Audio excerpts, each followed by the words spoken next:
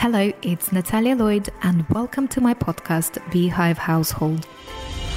As part of my interior design business, my first chat with my clients is a deep dive into their lifestyle and daily routines to be able to understand how they use their homes. And this is where the idea for this podcast came from. So subscribe and listen to find out about the daily routines of my extraordinary guests, their mindset, their choice of interiors, but most importantly, how their life at home sustains their success and much, much more. In this episode, I chat to a very talented designer, Miles Hartwell. Miles has over 20 years of experience working in furniture design studios in the UK and the US, and he co-founded his cultural design company Splinterworks with his business partner Matt Withington, which recently celebrated 11 years. Yeah, true. There you go. Yeah. Their creations redefine familiar objects and turn them into true sculptural pieces of art, and have been featured in magazines and TV programs. Amongst their stunning creations is their iconic hammock bath, Hammocker, which is being installed in luxury hotels and billionaires' homes all over the world. The specification made for Vinavik Hotel in Chile was named the most luxurious bathroom in the world by Condé Nast Traveler, one of the 10 most beautiful bathrooms by Architectural Digest. Wow. Other Splinterworks products like the stainless steel pool slide, the dime cabinet, the stiletto desk, and the bodice rocker have gained incredible level of interest. Today, I'm in Miles's house in Bath. Welcome. Thank you. To hear his success story and see what his day-to-day life is like. So Miles, welcome to the Beehive Household. Well, thank you for having me. Absolutely, my pleasure. So considering that one of your most iconic creations is a bathtub, living in Bath is very appropriate, pun intended. Yeah, I often have to say that to people when we're replying. They say, "Where are you?" And I say, "Well, we're in a town called Bath in England." And they're like, "Really?" Because of course, not everyone understands that obviously the town came before. Exactly. And for the benefit of our listeners and those who have not seen the Hammocker, it's a carbon fiber bath that hangs suspended in mid-air and shaped like a hammock. Yeah, sure. Yeah. Gorgeous. So, and you've mentioned to me off record that you've only moved to Bath. No, you moved to this house a year and a half ago. This house a year and a half ago. We lived in Bath. We've lived here for 6 years. But my wife grew up here, so we moved back. We lived in Hampshire before, and we've moved back here to sort of be in a town and have all the things that a town offers. And obviously, Natalie grew up here, but it's a great town to live in, and we're close to Bristol, which has got loads going on. If there's sort of anything from music or culture that doesn't come into Bath, then you'll probably find it hits Bristol. So and we're very close. Quite convenient. So it's like 10 minutes. And it's gorgeous. Yeah, and we're close to London, so I'm in and out of London a reasonable amount pre-corona. We'd sort of be there every couple of weeks, and that's only an hour and a half. So that's absolutely. So has the proximity to the Roman baths inspired you and Matt to use the traditional bath as an object that you wanted to redefine? I'd love to be able to sort of weave something that for you, but no, I'm afraid I can't. I can't say that has any bearing on it at all. So the hammock bath. I'll give you the short version. We were approached several years ago now by a company that made carbon fiber components for racing cars, for Formula One specifically. Which one was it? Can you say? What the name? The name of the company? Probably best not to. But it was. The fact is that because they make stuff for different teams in Formula One, it's quite sort of difficult to get into that. But it's that industry is incredibly sort of peaky. So it's up and down. So like there'll be no work at all, and then suddenly you get a phone call from testing, and they'll say, right, we need a completely new rear wing for the car, and we need it here in 10 hours or something. And so they have this incredible skill set of people and a lot of machinery that works very hard for short periods of time, in sort of short bursts, and then it sits idle. And so they wanted some things that they could make in the downtime. And they asked us to come up with some ideas, and we were there with them, and they were showing us, we didn't really know much about carbon fiber before that, but they were showing us teaching us about it and what you can do with it. And we were basically playing around with this cloth, because in its raw form it is a cloth. It's like just a woven fabric. All right. And is the that thought when you fell in love with the material? Well, it's just amazing what you can do with it, really. And I think at the time it was being very much used for its properties of strength and lightness in terms of weight. But we were really, as in the way Matt and I often work together, we were just looking at sort of different things you could do with it. And the conversation went something like, think of something that's kind of made of fabric that would be really cool if it was solid. Yeah. Hammock, a hammock bath. And it was probably that just quick. Like that. And so, yeah, we came up with that idea in moments. And it took about 2 years to get to the point where we actually had a working prototype. So yeah, I'm giving you the very abridged version, but that's it's got nothing to do with Rome baths in Bath, and more. It was a labour of love, really. It cost us a lot more than we ever possibly anticipated. Right. It took a lot longer than we ever thought it would, but. Yeah, well, it leads me to kind of like my next question, actually, because as it usually often happens, Hammocker became this overnight success once the pictures were posted on social media. But what was your personal story leading up to that? So I know that, and you mentioned now there was a lot of money poured into the design and actually manifesting the design. What's the story behind closed doors of yours and perhaps Matt's? What was the feeling back then? Did you know that it will be? Did you have a feeling it will be a success, or was it? Yeah, it's an interesting one, actually, because I think the way that Matt and I work together is that we are actually quite different people, and we sort of lead our we sort of approach things with different perspectives, which actually sometimes can be frustrating, but actually it works so well, because when we actually know, when we both are kind of aligned with something, the story behind it in terms of the sort of behind the scenes is that, at that time, Splinterworks was a much smaller, younger company. We were working out of Matt and I were working out of a small room in my house. Right. And the desks were made out of old doors turned upside down, and we had no space. And that's 11 years ago. Well, it was probably more like 8 or 9 years ago. When was it? It would have been around 2012. Yeah, so 8 years ago. Yeah, quite a while. So, and things were very different. We were kind of at that point. We were relatively young family. We're trying to sort of grow the business, grow the family, and it's a lot of pressure, and we had sort of issues with parents and stuff like that. But it was all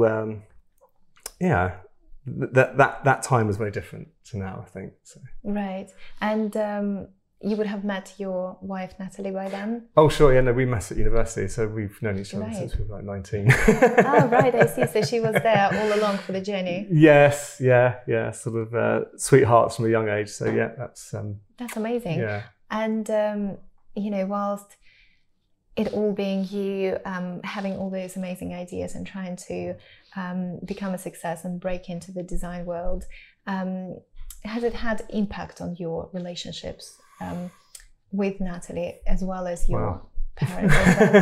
What a question. Gosh, I mean, what doesn't? I mean, I think, how do you not bring your work home at times? I mean, that's just something you have to deal with. And I think when you're trying to set up a business, it's just something that's so intertwined. You almost can't unravel that and unpick it. It's she's been incredibly supportive to me, and has been a good kind of sounding board for lots of things. We've had plenty of good times with the business. I won't lie, there's obviously been times when things have been difficult. I mean, we set up in September 2009. The world economy was falling around our ears. Not in the best way. Exactly. And so to pretend it was easy would be just an utter lie. So we work very hard we still work hard now, but in the early days, it was, we had no portfolio, we had no clients. We had to build everything from scratch, and we had no money to make things. So we had to get clients in order to make things, to build a portfolio, to show work, and trying to get people to, I'm going to sort of backstep a little bit actually, because back in the early noughties, it's a phrase you don't hear very often now, but design art was a thing. With artists and people like Wendell Castle, Ron Arad, Thomas Heatherwick to a certain extent, Sebastian Brakovic, people like that doing incredible work and artwork with furniture that Matt and I just absolutely loved, and we just thought was so incredible. And at the time, we were working for a very influential person in my life called Johnny Gray, who's a quite distinguished kitchen designer. Yeah. And Matt and I were both working there at the time. We started to sort of incorporate some of those ideas about how you can bring sculpture into usable objects into kitchens.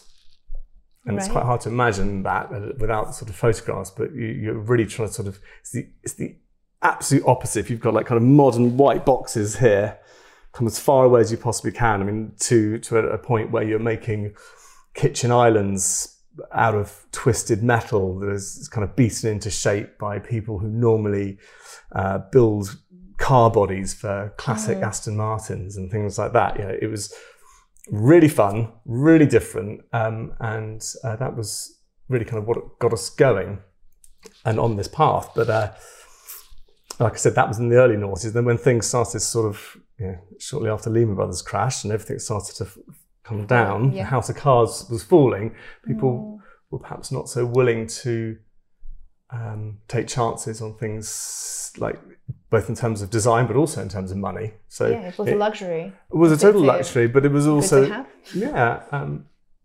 but even if you had the money and the inclination to do something really adventurous with furniture or your kitchen at home, would you have given that job to two guys who just set up a business last month? Probably not. And so we struggle with that quite a bit. But a lot of those clients were, we fought hard and were very passionate, to earn those clients, and we sort of fought hard to keep them once we had them. And I think that's something that sort of remains in the culture of the company now. So I think we sort of treat all of our customers with sort of great appreciation. So you mentioned Wendell Castle, because he's now passed away a couple of years ago. But when his works appeared in galleries back in the days, I think one of the main criticisms were that the visual overrides functionality. That was the idea. Well, exactly. But what about your designs? Are they, because they are stunning visually, what about functionality? Because I think for you that was important element to keep it functional and actually usable, user-friendly. Oh, absolutely, yeah. We're not making pure art. This is not decorative art. This is very much functional sculpture. It's usable art. It doesn't have to always be kind of grand. Yeah, it doesn't have to be wacky. It could sculpture can be defined in many ways. Because sometimes it can just be like a witty take on something. So, for example, one of our most popular pieces is a table that has a stiletto heel for a leg. Is it sculpture? Is it art? Hard to say, but is it sculptural? Yes. Is it slightly witty? Does it make you look at a table in a way that you think, why does a table have to have four legs, one in each corner, that all look the same? Why? Who says that? That's right. And so, I mean, that actually came around from a very specific client that actually, we were doing we're looking at doing some bedroom furniture for a lady, and we kind of were with her in her house, looking around, taking a brief, getting to know her. There must have been some Louboutin shoes. There was quite a shoe collection. Right. And at that point, we kind of got the conversation going about her dressing table, and it's because I think one of your original designs is the kind of like the soul that's still at the shoe table is actually red, isn't it? So it may be, I see. No, it's gorgeous. And you've been very reluctant to kind of put a name to where that influence come from. I just did it. There you go. You did it. Edit. I just did it. Of course, there's nothing to do with that, but there's obviously a connotation of that, and any shoe lover would think of that. I think you can kind of pay homage without ripping someone off, can't you? So you can kind of, in the same way, like a film director can kind of pay their respects and give a nod to another film or another director by just incorporating like a little line or a little scene or a sort of change of camera angle in a movie. And it's along those lines. And I'm pretty sure they were only able to pattern a specific shade of red, which you did not use for furniture. It's all fine, yes, and not for furniture. There you go. So you're all safe. No, fair enough. And so coming back to the hammock bath as well. So it was also featured on BBC Grand Designs. And so that was in the Shipping Container House episode. And there you and Matt made your first hammocker in white. That's true. For the architect of the house, Patrick Bradley.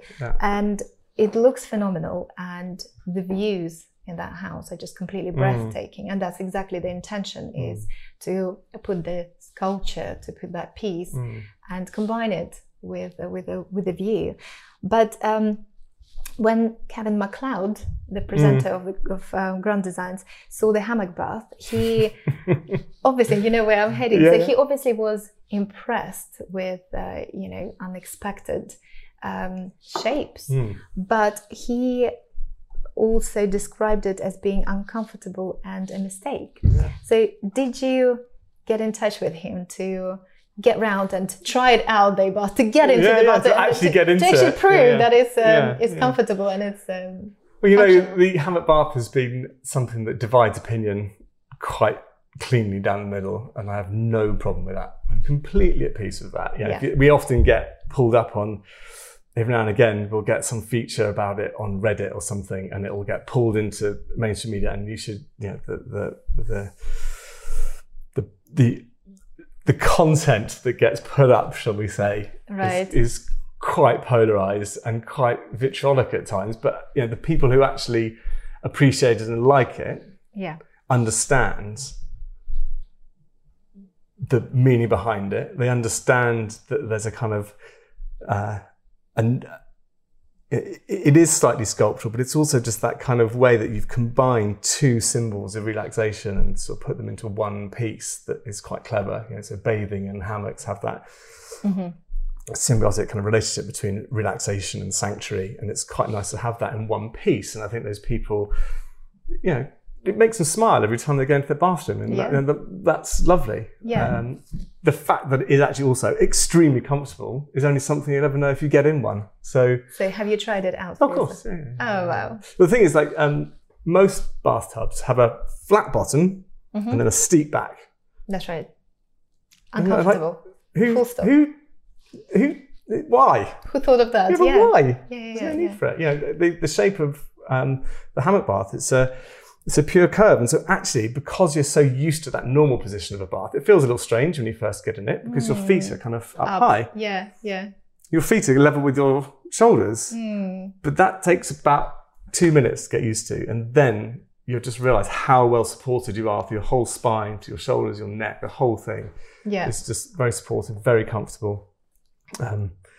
One of our clients who's reasonably well known, because she's married to the lead singer from a heavy metal band called Slayer. So she's quite funny. She's quite active on social media and stuff. And she recently moved house, and because she loves her hammock bath so much that when they moved house, she took it with her. Fair enough. And it's not the cheapest piece of furniture, so you take it with you. But it is that, but it's also part of that. She loves it. She's attached to it, and it's something that she's sort of. It's her piece. She has a relationship with it. She has a history with it, and it's actually quite funny because she put something up on her Instagram account, I think, recently, and some naysayer said something negative about it, like, I've always wondered how you get into that one of those things or whatever, and she replied to say, getting in's not the problem. It's the fact that I can never get out. I never want to get out is the problem, not getting in or something like that. It's just kind of. I don't get the question. How do you get in? Just exactly the same way as you get into a normal bath. Yeah. I mean, it's slightly higher, but I think it's very visibly curved for you to get in comfortably. Yeah. I think you know what it is the people. I don't think people don't understand that the bottom of their bath is off the floor.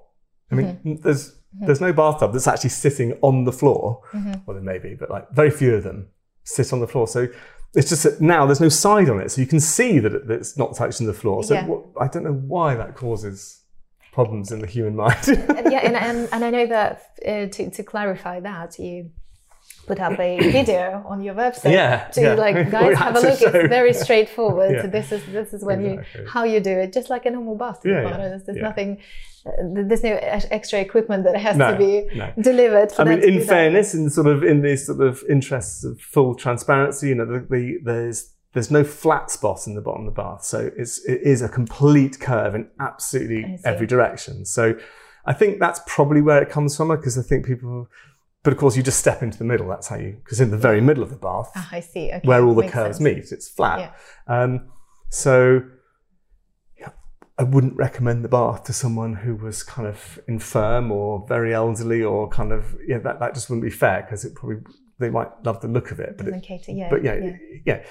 it's not as easy to get into as like a bath with a hand that's got handles and high sides and there's and I've got a bottom with like a flat grippy bottom. No, it's not like that. So, right. Okay, fair enough. So it's fine, but it's not for everyone. It's not supposed to be for everyone. It's not for everyone, exactly. Take it or leave it. Yeah. And to mention the next big creation, marine grade polished stainless steel pool slide. Yeah. And you said it was like a second hard album.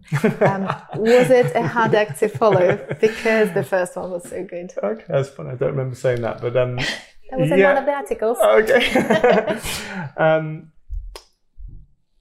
Yes, so the hammock bath was a bit of a roaring success, and was a kind of a gear change for the company. And so when that was launched, we did start to get into briefs for projects that perhaps we may not have done before.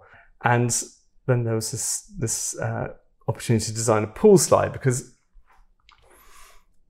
lots of people who have spent a lot of time and effort and money making beautiful pool areas will have kids or grandkids, and those kids want to play on something, but because they have these beautiful pool areas that they've worked so hard to create, they don't want to put like a colourful. Yeah, I mean, what you say to anyone, pool, mental picture, what do you think of pool slide? And most people will conjure up some kind of blue plastic sort of monstrosity. Yeah. I'm being rude about other people's pool slides. I shouldn't stop. Anyway.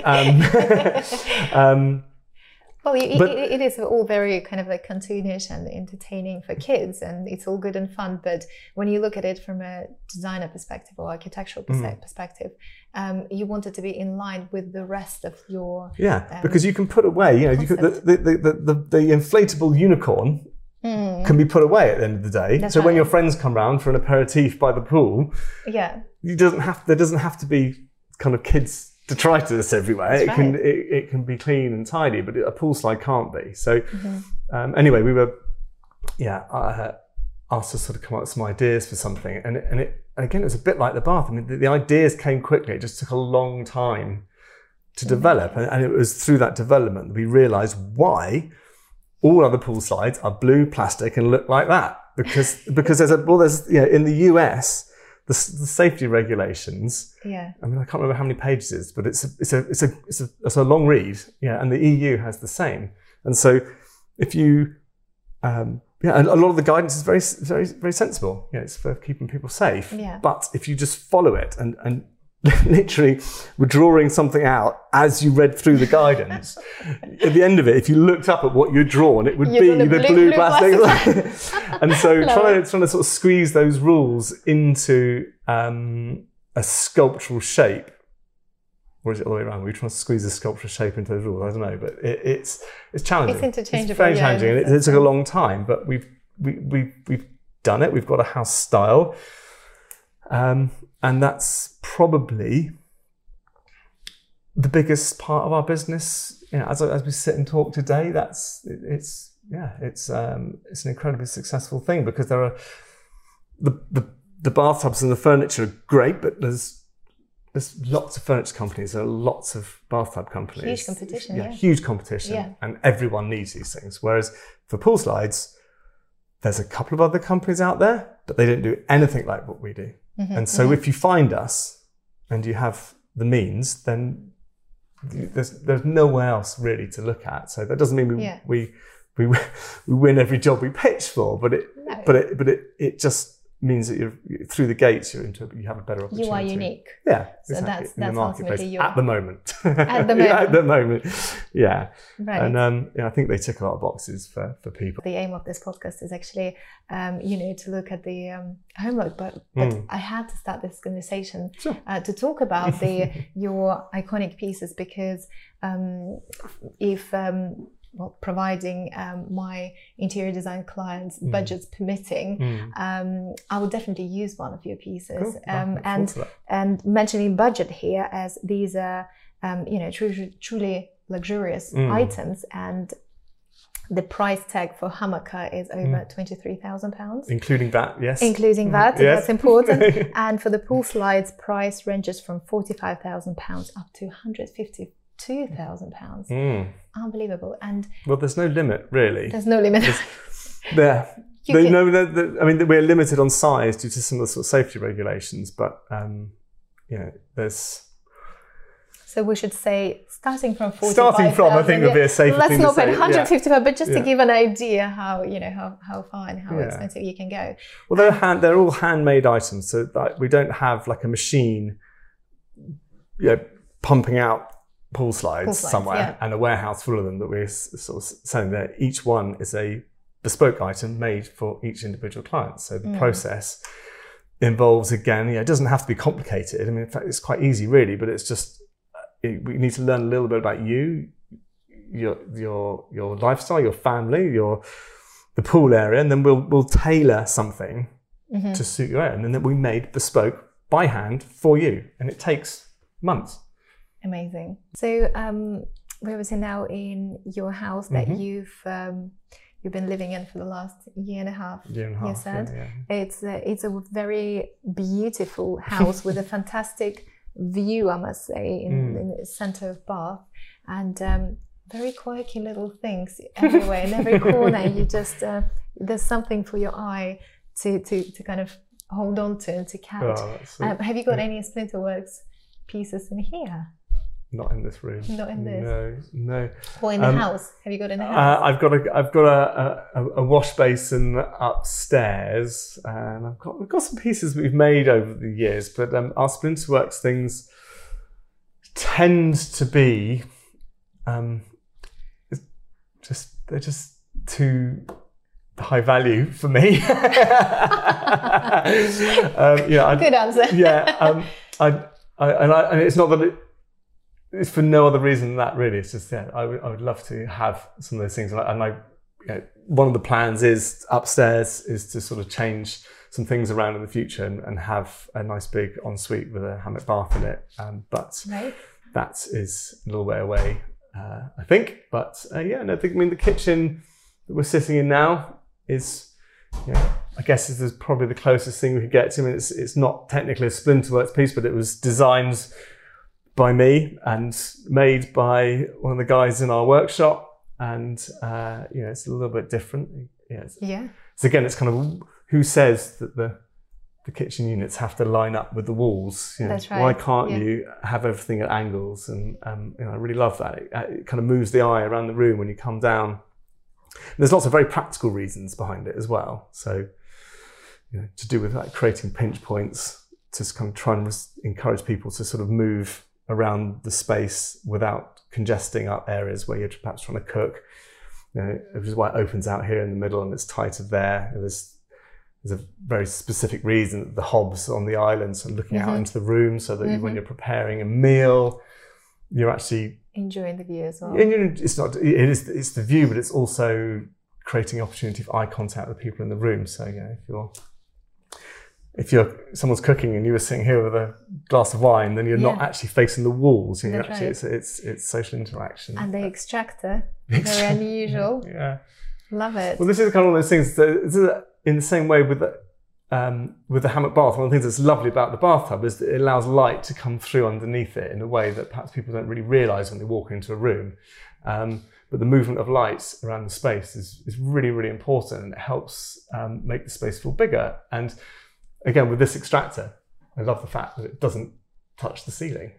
Again, because it's not a big block in the room, you can see around it. This island here is off the floor, and sometimes in the evening we get a lovely sort of evening sun comes through there, and you get this lovely wash of light that comes out all under the floor through here, and it really beautiful. It really works in that respect of sort of moving light around the room. So yeah, it's different, and it's got your touch, and that architectural thought that went into it. It's a really interesting point you make there with the architectural thought, because this room used to be 6 different rooms, and if you look up, you can get a sort of some sense of that from the number of beams that are in the ceiling. But it was a whole collection of different spaces, and actually when we were buying the house, I was saying to my wife that we can do this, we can do that, and we could move this around. I'm trying to explain to her on a sketch pad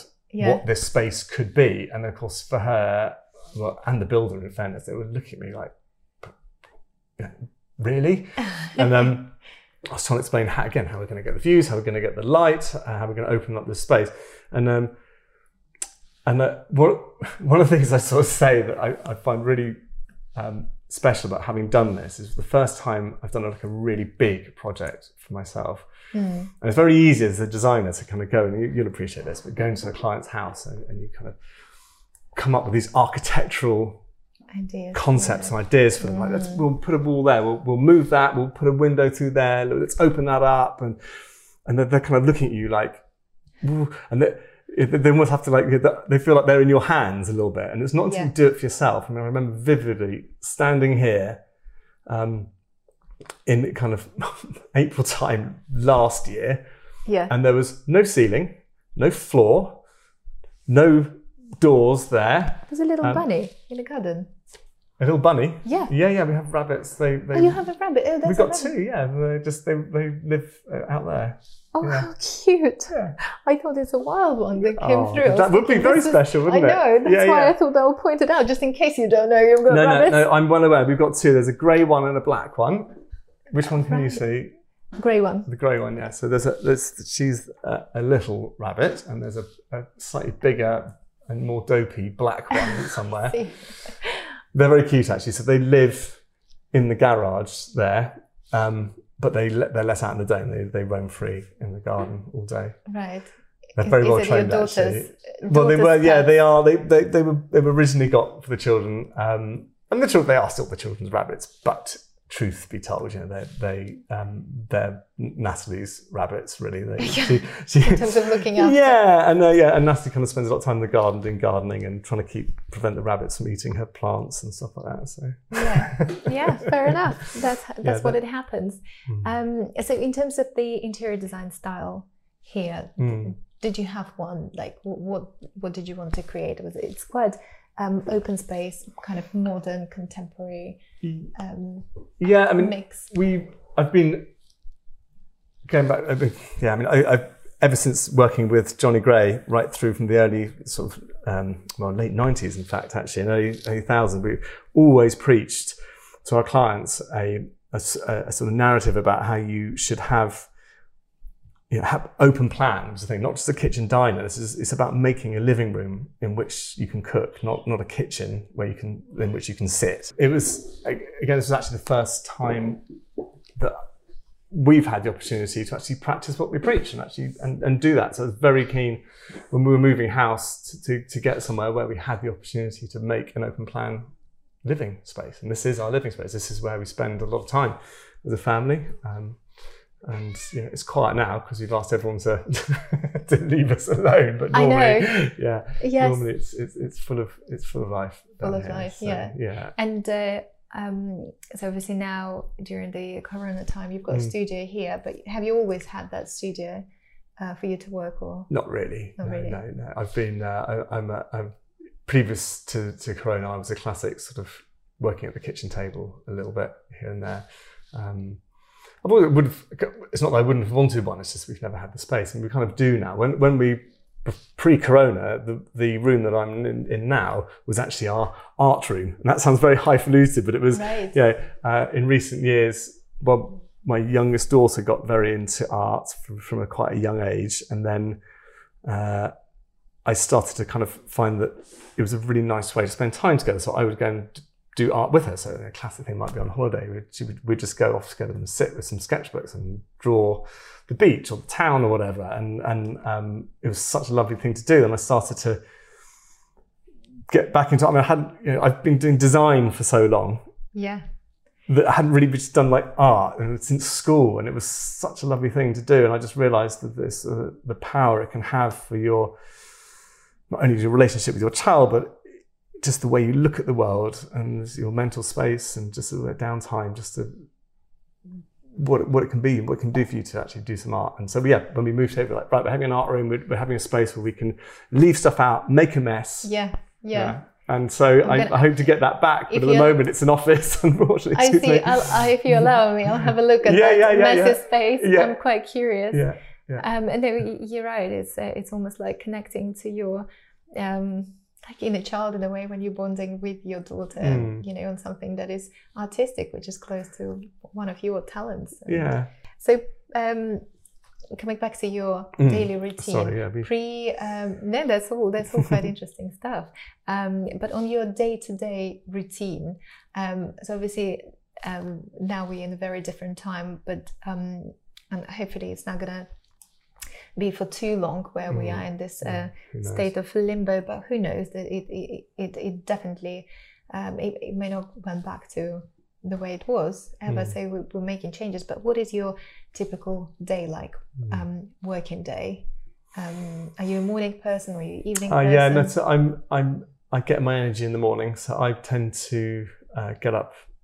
I'm very lucky to I normally wake up feeling quite refreshed and ready to go, so I normally will sort of get up and come down here, make some coffee, go and sit and have a sort of coffee and a chat with my wife, and then I'll get up and I just tend to sort of come down and start working. I did go through a good phase of being able to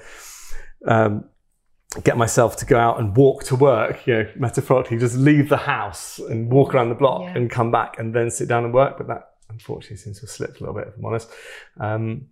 It's a good idea. It's almost like to keep it normal, what we used to think of normal to be. It is a bit of a walk as well. Exactly, and it's that fresh air, isn't it, as well? So I think it's trying to sort of create some separation, I think, between your home life and your work life. I'd never struggled with it too much before, but there's that lovely sense. I used to have a 15-minute walk into the office in town every morning, but that's just enough to kind of, when you're walking home, you can just kind of get things through your mind that needs to be got through. So when you come through the door, you can be the person you want to be at home. And I think probably something that I'm sure a lot of people will identify with now is that it's not so much that you're working from home. It feels sometimes like you're living at work. That's right. And it's very hard to put it down. So this is where things like hobbies and hockey and other things that I do, like table tennis or whatever, come in, and recently taken up a bit of yoga and stuff like that. It's the stopping myself from working. That's right. I don't have a problem starting. It's the stopping that's the difficult one. It's quite nice actually. Nat's mum is French, and she's been with us for nearly a month now. And it's quite nice when she's around because, in that French kind of way, meal times are meal times, and so lunch is a meal. You don't sit at your desk. Right. You don't sit at your desk and work through lunch. And we all sit down, we come down, we sit together, and we have lunch, and that's lovely. And it's almost like a ceremonial way of and I'm into that. It's great, and and so I've always tried and sort of finish even when I was working in town, we'd kind of come and get home for tea together with the family, because I think that's really important to have meal times together. And obviously it's life, and there are ups and downs, and the subject that's being talked a lot about now is the mental health. So when it comes to mental support, whether it's too good of a things happening to you and you just go wildly happy, but then it's like too overwhelming, or perhaps something is not happening the way you want it to be, and it's quite a low time.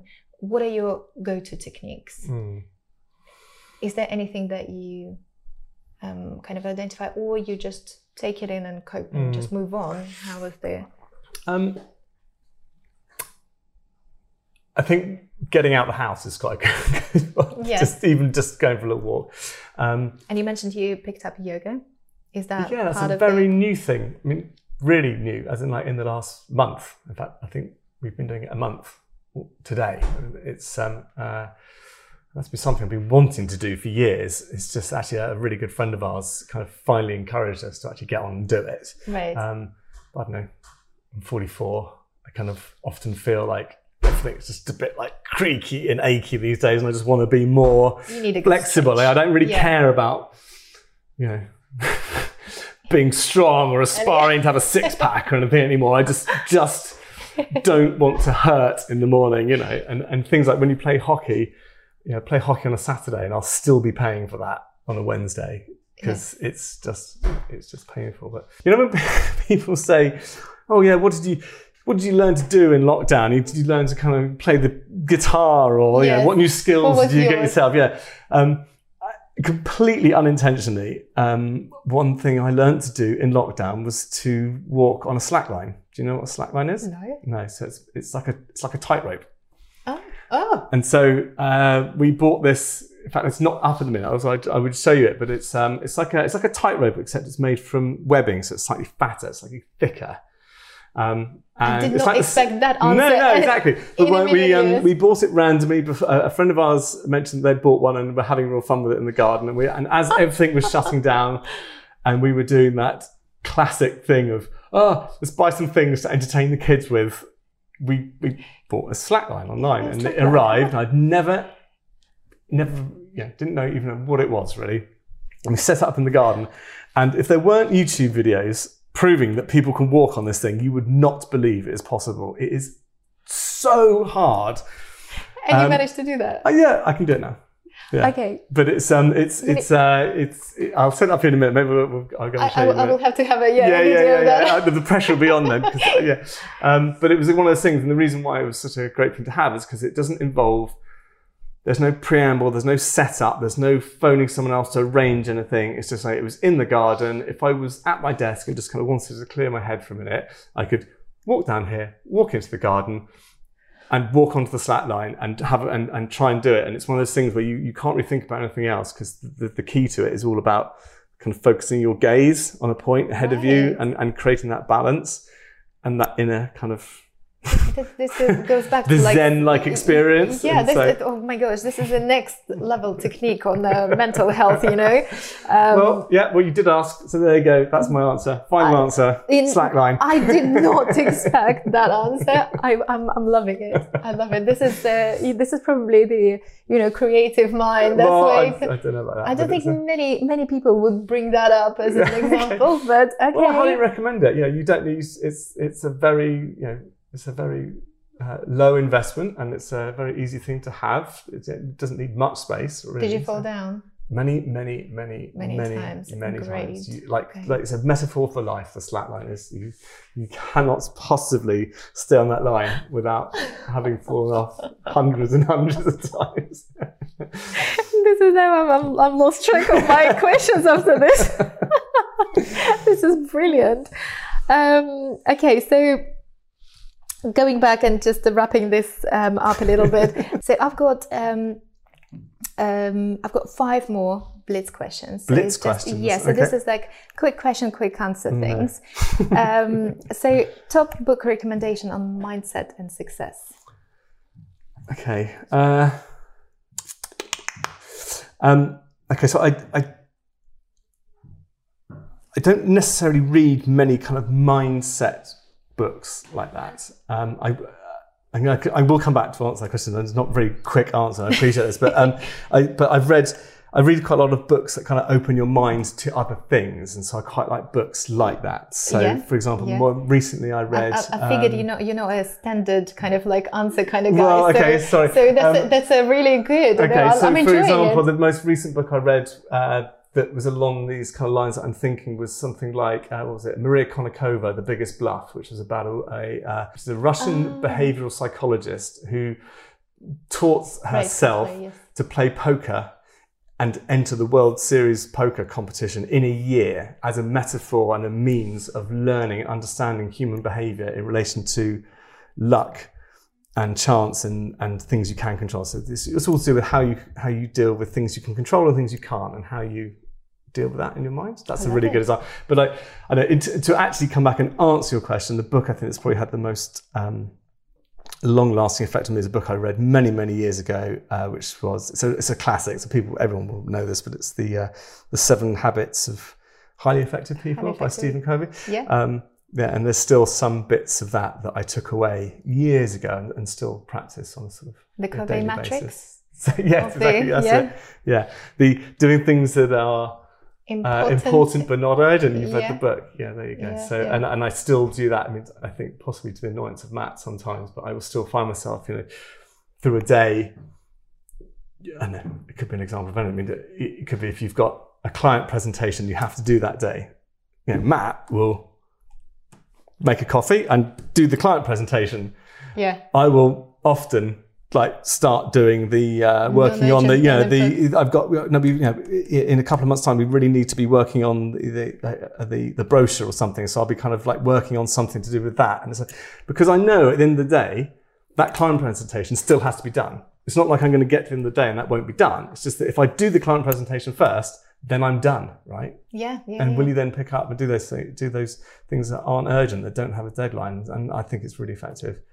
And that actually plays into our home life as well quite a lot. So well, and that's what you were saying about yourself and Matt being, slightly different but complementary. And going back to Covey matrix, you seem to be both staying in one in important, non-urgent, another one in important but urgent, and both of those boxes are very efficient to deal. When going back to my finance career, that's how I used to manage my team. So our one-to-ones and team meetings where that they would put their tasks into each box, and that's how we would have a conversation about. So it just makes them classify them into what is non-urgent and not important, and those are usually being done quickly because it's a quick win. Sure. And that's very good. I still love that. I mean, people like Malcolm Gladwell, good, like The Tipping Point, Malcolm Gladwell, and things like Barry Schwartz, what's it called, The Paradox of Choice, things like that have had big impacts on me, like Seth Godin, The Purple Cow. There's books like that have really informed or influenced, should I say, some big parts of the way I live my life and the way that I run our business. And so, this is big. This is on mindset and success. Okay, so, it's a lot about mindset, in fact. Yeah, they're not necessarily. I wouldn't class it as like a sort of. It's not like a self-help book, is it? It's not like a book that's teaching you how to. But these are just, I think, like the Freakonomics series. I love, and like the podcast, the Freakonomics podcast is something I listen to a lot. And it's not really. It's not teaching you how to be a better person or to be the best you can be, but it is certainly giving you a way of looking at the world through a different lens, and that's the kind of thing that I like to do. So. Love it. Household tasks you'd like to outsource? I don't know if I should be asking Natalie that question, but any household tasks you'd like as Natalie just she just walked past. Any I look at this and just walking upstairs with the iron. With the iron. Beautiful. Oh, honey, you couldn't have done that better. Perfect timing. I wish the camera was on you, Natalie. So any household tasks that... It's really funny, actually. Like we're so aware of the... imbalance. Having 2 daughters as well. We've tried on many occasions to kind of address those kind of stereotypical gender biased roles within the house, but hands in the air, full confession. Yeah, we we've come to terms with it. We're at peace with it. It's just we have perfectly slipped into those absolutely stereotypical gender roles. So nothing wrong about that. No, exactly. And it works for you too. That's all that matters. It does. I mean, I think outsourcing tasks. Let's come up with one that I often end up doing that I hate doing. Cleaning the oven. There we go. Cleaning the oven. Okay. Cleaning the oven. Oven clear. You're looking cleaner. for one. Yeah. Okay, good one. Favorite meal of the day and why?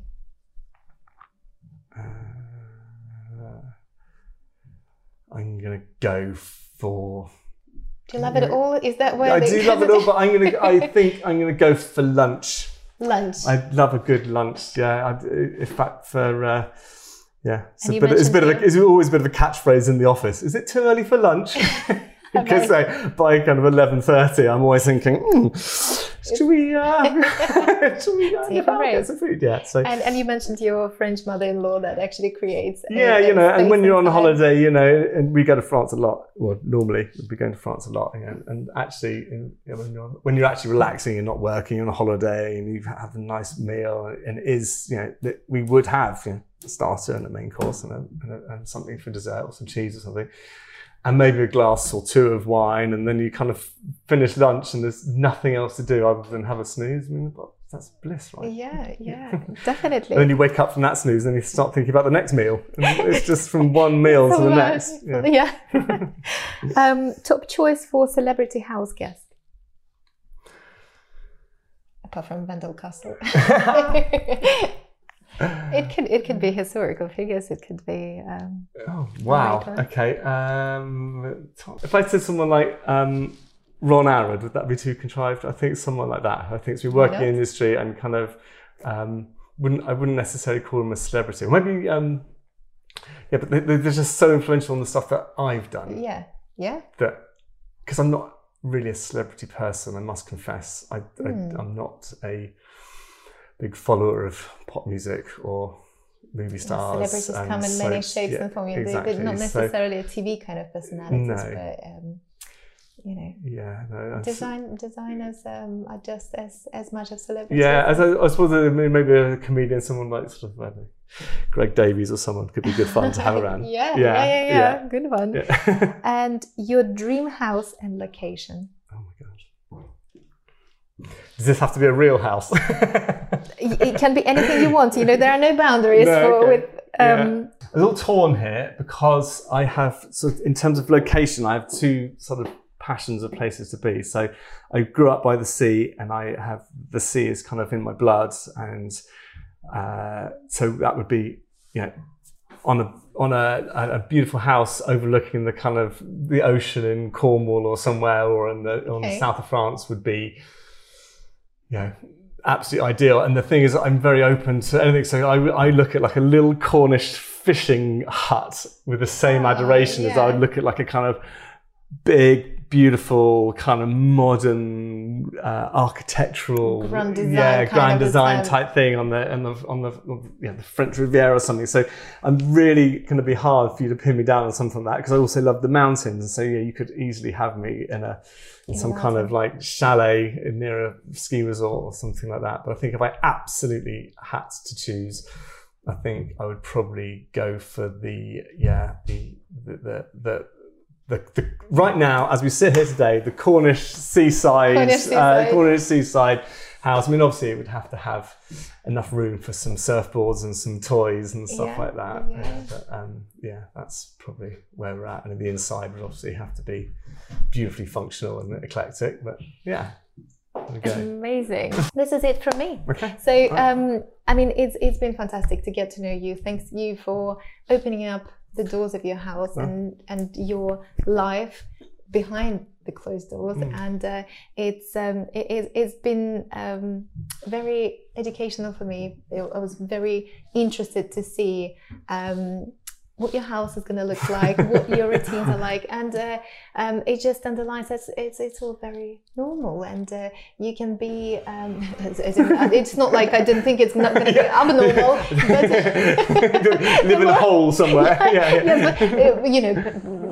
there are elements of quirkiness and your creativity and the architectural thought that went into the house, and I was very curious to see how it would manifest. And I'm impressed. You're very welcome. I'm not disappointed at all. So thank you for your time. Thank you for coming. So Miles, thank you very much. You're very welcome. Pleasure to have you here. Thank you so much for listening to this episode of Beehive Household Podcast. Please don't forget to like, leave your review and share with your friends and family. For more information on the design services we offer, visit our website www.natalialoydinteriors.com. You can also find me on Instagram and Facebook under Natalia Lloyd Interiors, as well as LinkedIn. Bye now till the next episode. Look after yourselves and your loved ones.